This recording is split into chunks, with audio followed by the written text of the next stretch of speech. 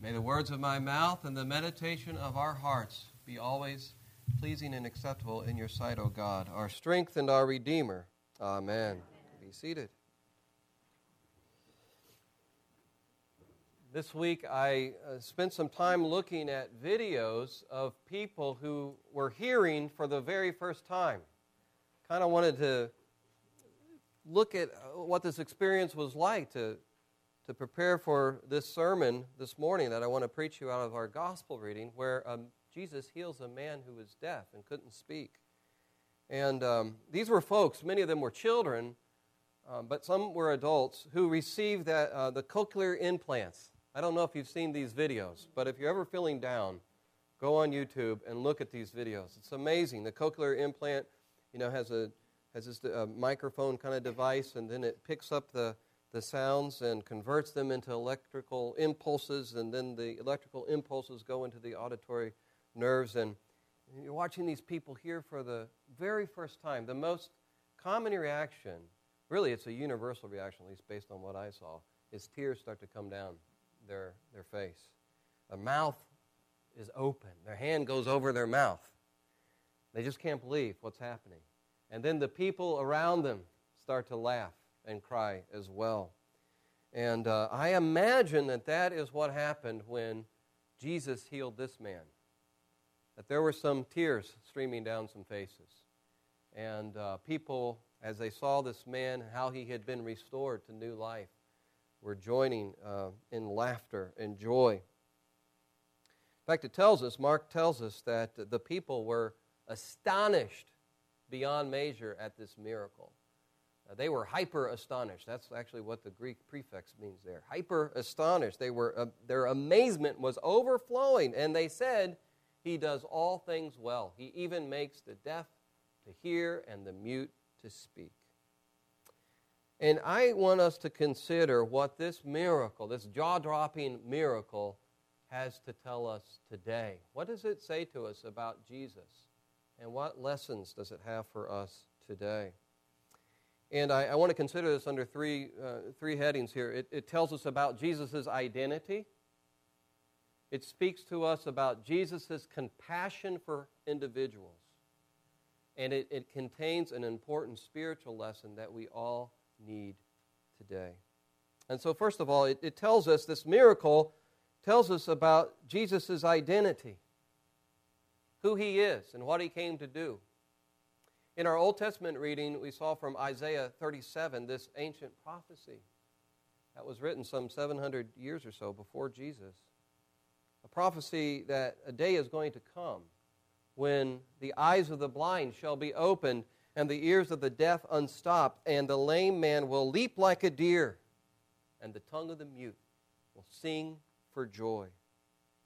This was a prophecy that foretold a day when the Lord himself, this is the Lord himself intervening on behalf of the people of Israel, that he will visit them with salvation, that he will bring restoration, that he will reverse the curse of sin.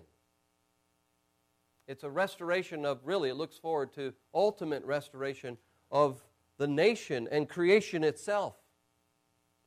But within this, focuses on this individual, an individual who can't hear and can't speak. This man could not hear or speak because of the curse of sin. Disease and death are a result of a world that's turned away from God, who is the source of life and goodness. And that is why we get disease, and that is why we die, the curse of sin. That is why this man was deaf and he couldn't hear. That is why people in Jesus' day got this dread disease, leprosy. That is why people today get the dread disease of cancer. That is the leprosy of our day. It is the curse of sin. It is a product of a fallen world. Not the way God intended the world to be, but it is the world we live in after the fall. But here we see that God in Christ is restoring his broken creation. And Isaiah 37 is looking forward to that day when God will do this, and Jesus is now fulfilling this prophecy, reversing the curse. And so this points us to Jesus' identity. Here is God, the Lord, incarnate, the eternal Son of God, the second person of the Trinity, stepping into time and space. This little dusty village somewhere in modern, it's somewhere in modern Jordan or Syria, we would locate this place today. And he's opening deaf ears, and he's loosening mute tongues.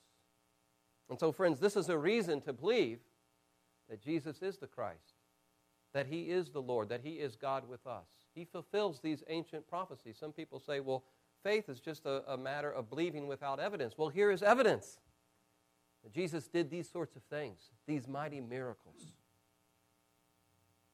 The same Spirit of God that hovered over the waters at the beginning of creation to create is now at work in Jesus.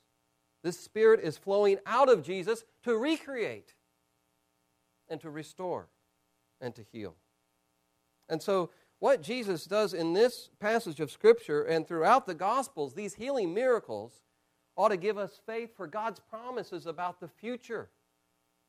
Because God has promised that he is going to give us a new heaven and a new earth. There is going to be complete restoration of his creation. And in that new heaven and in that new earth, the book of Revelation says, there will be no more death. And there will be no more mourning and no crying and pain. And we can trust that future promise of God because of what we see Jesus doing in the Gospels. Now, some people might say, well, we don't see this happening much today. And some people are skeptical because they don't see this kind of healing taking place in Jesus' name today. They are skeptical about what the Bible says Jesus did a long time ago. And I would say, first of all, well, there are people who are healed in Jesus' name today. And we know people, I can tell stories about that. We do know people who have been healed in Jesus' name, and the doctors cannot explain it. And that's a wonderful thing when it happens. But certainly, comparing our day to what was going on in Jesus' day and in the early church in the New Testament, there is a gap. There is a gap between the miraculous healings in terms of the quantity, the sheer numbers of what was going on in Jesus' day and what we see today. I think we can be honest about that. The great gap between the miracles today and the miracles of Jesus. It's important to note that in the Bible, miracles group around specific points in God's plan of salvation. In the Bible, you see miracles and supernatural things happening at heightened times in the history of God's salvation. The Exodus was a high point in the history of God saving his people Israel from Egypt. And we see miraculous things happening in the Exodus event. The time of the prophets was a time where men spoke in power, in supernatural power for God. And certainly the coming of Jesus is a high point in God's redemptive history, and we see these miracles happening in Jesus' ministry and in the disciples' ministry as they expanded the church by preaching the gospel of the kingdom. And so miracles group around these high points in the history of God's plan of salvation so that people can understand, okay, God is at work. God is here and now, and we had better pay attention.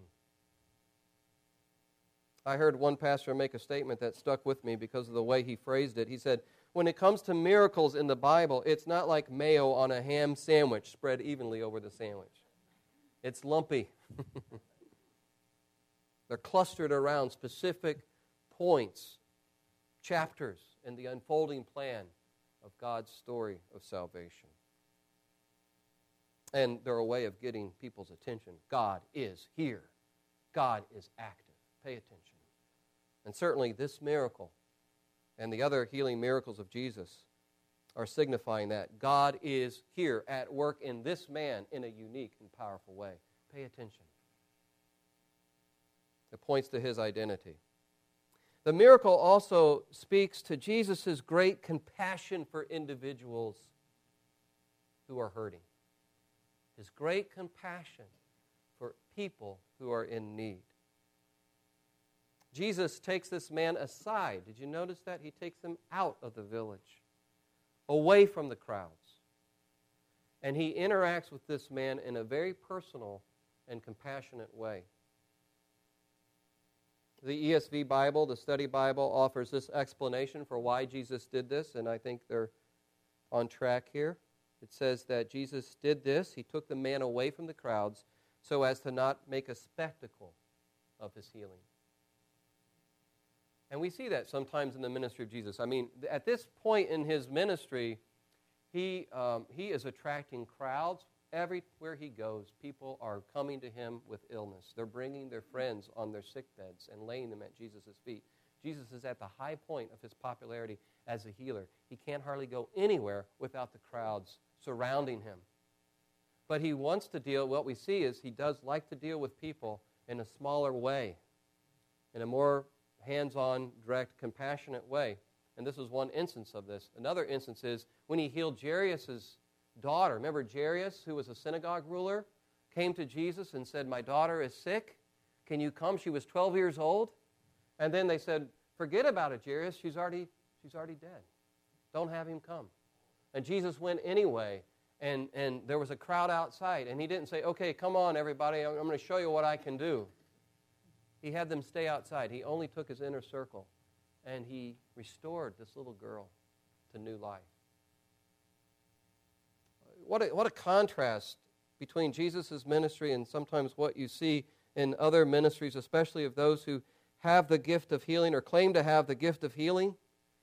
Sometimes you see these people on TV, and it's like the people they're praying for become a prop in their ministry, a chance for them to kind of display their power and their gifts.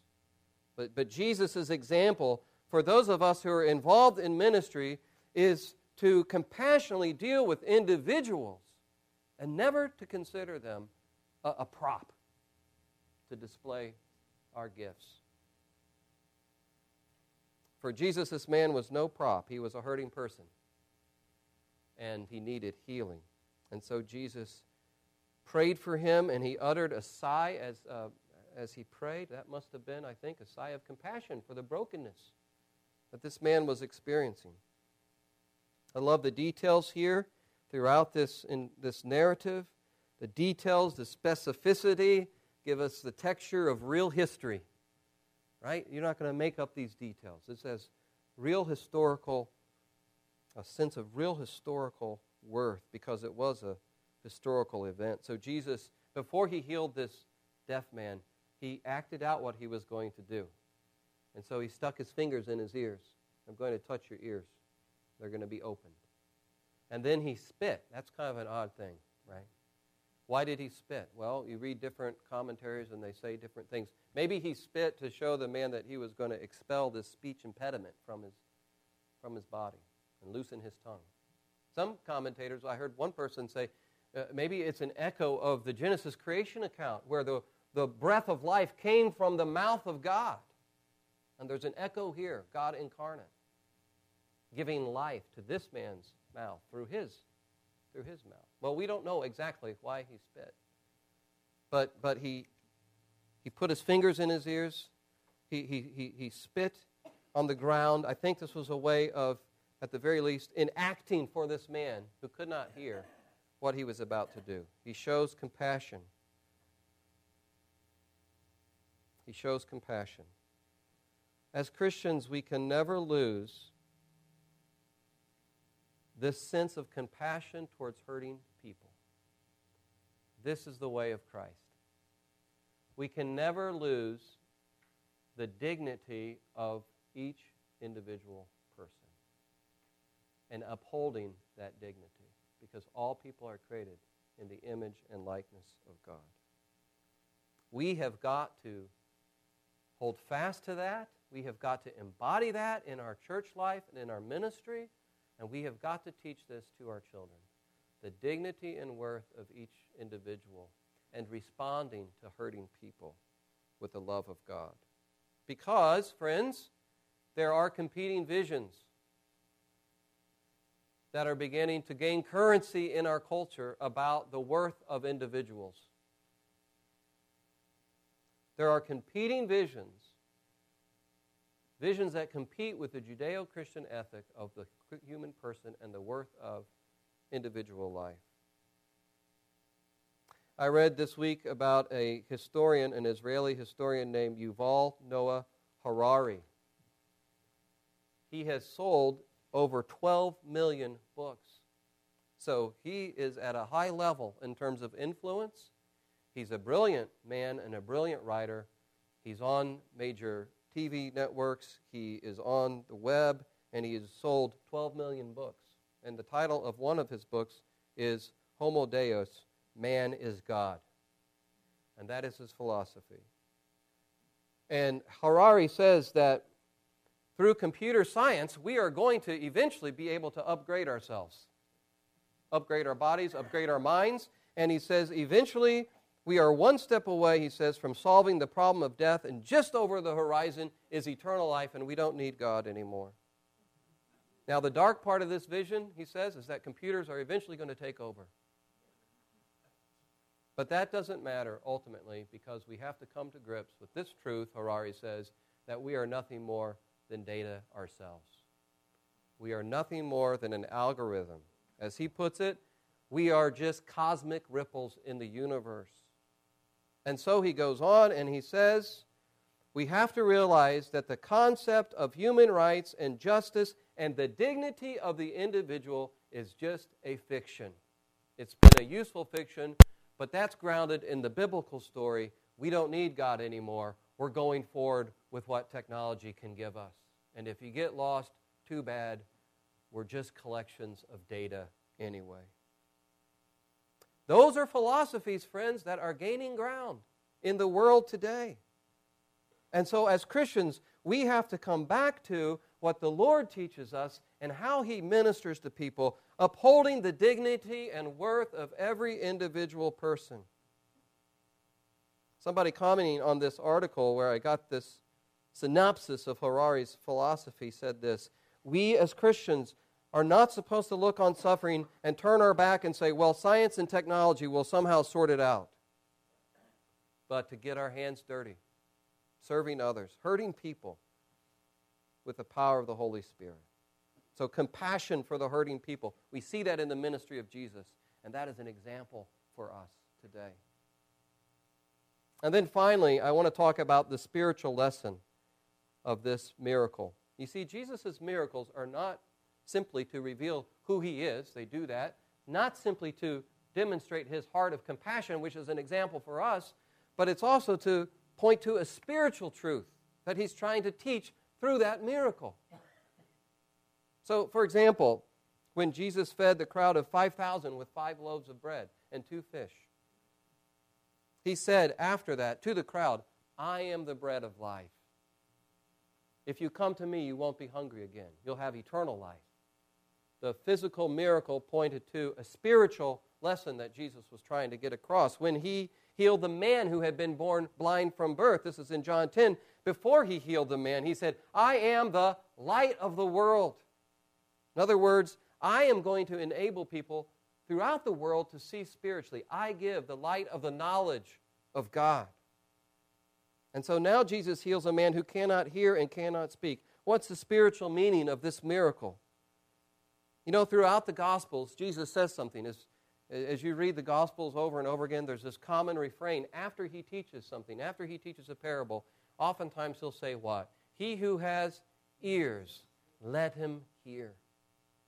Let him hear. Jesus is concerned with your hearing, my hearing. After this miracle, he gathers the disciples in the next chapter, and Jesus asks His disciples, He says, having ears, do you not hear? Are you not getting the spiritual message of my ministry? Are you not hearing the Word of God? See, that's what Jesus calls all of us to have our ears opened by Him to hear His Word and to understand that His Word is the Word of God, and the Word of God is the Word of life. God spoke, and the world was created. And it is through the Word of God that we are recreated, that we are made new. That's why James wrote in our epistle reading that God brought us forth by the word of truth. That we should be a kind of first fruits of His creatures. New creation. We are made new when we receive the Word of God and believe it and take it into our life. So in Christ, God is opening ears to the Word of truth, that we can be made new. He's loosening tongues so that we can praise Him for the life that He's given us and tell others about Him. This comes about through the work of Christ, by the Holy Spirit. It is through Him, His grace, that our spiritual ears are open to hear Christ's words as the word of life. It happens by His grace. Apart from His grace, we could not hear the word of life. The people who received this cochlear implant, they could not hear without that intervention. This man in Mark 7 could not hear without Jesus' intervention in his life. So it takes a miracle of God's grace in Christ for us to hear that His word really is the word of life. Otherwise, we'll say it's just kind of interesting, but not relevant for me. Maybe interesting for other people and relevant for them, but maybe not for me. But when the Spirit of God opens our ears to hear Jesus' words as the words of life, we'll be like the disciples and say, remember the disciples were, at one time people were abandoning Jesus, and He turns to His disciples and says, are you going to go too? And they say, where else are we going to go? You have the words of life that we need to hear.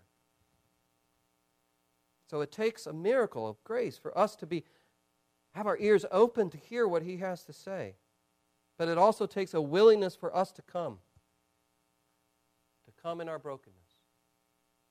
This man, actually, he didn't come on his own, did he? His friends brought him, which is another good lesson for the church. We need to bring hurting people to Jesus. But he had to be willing to go along with his friends. And he had to be willing to stand there and have Jesus do some odd things and spit on the ground and stick his fingers in his ears. And he had to have a little bit of faith. I don't know how much faith he had. Maybe he had a whole lot of faith, or maybe it was just a mustard seed to believe, okay, I think this can work. This is kind of strange, but I'm going to stand here in front of Christ in my brokenness, in my weakness, and I'm going to trust that His word, His prayer, is going to open my ears to hear and loosen my tongue. It takes a willingness to come and come with our brokenness, and come with our weakness, and come with our doubts, and come with our fears and our pain, and stand in front of the Lord and say, open my ears. I believe. I want to hear your word, giving me hope and giving me new life. And so, friends, what word of Christ do you need to hear this morning? It's the word of life. Maybe some people are here and they need to hear the words, you are forgiven. This is my body given for you. This is my blood shed for you. And the forgiveness of your sins. And if you're here today burdened with guilt and shame, and you hear that word, it's a word of life. You have to come and be willing to hear the word. Maybe there are people here who need to hear Jesus' words of challenge in their life.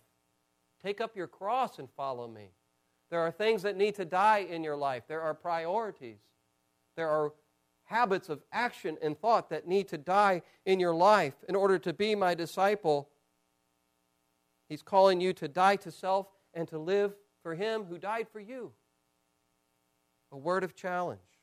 But we have to be willing to admit we need to hear this word. Maybe you need to hear Christ's word of hope today, friends. I am the resurrection and the life. Whoever believes in me, though he dies, yet will he live. And those who live and believe in me will never die. And Jesus is calling us to come to Him in our brokenness, in our fear of death and the grave, and pray, Lord, open my ears to hear and believe this word of life. What word of life do you need to hear from Christ? And pray that your ears would be open to hear this word. And having been opened, our ears open to hear, our tongues will be loosened to praise Him and to tell of His new life. And then we'll be like the people in this crowd who can exclaim, having witnessed this miracle, He does all things well. Praise His name. Amen.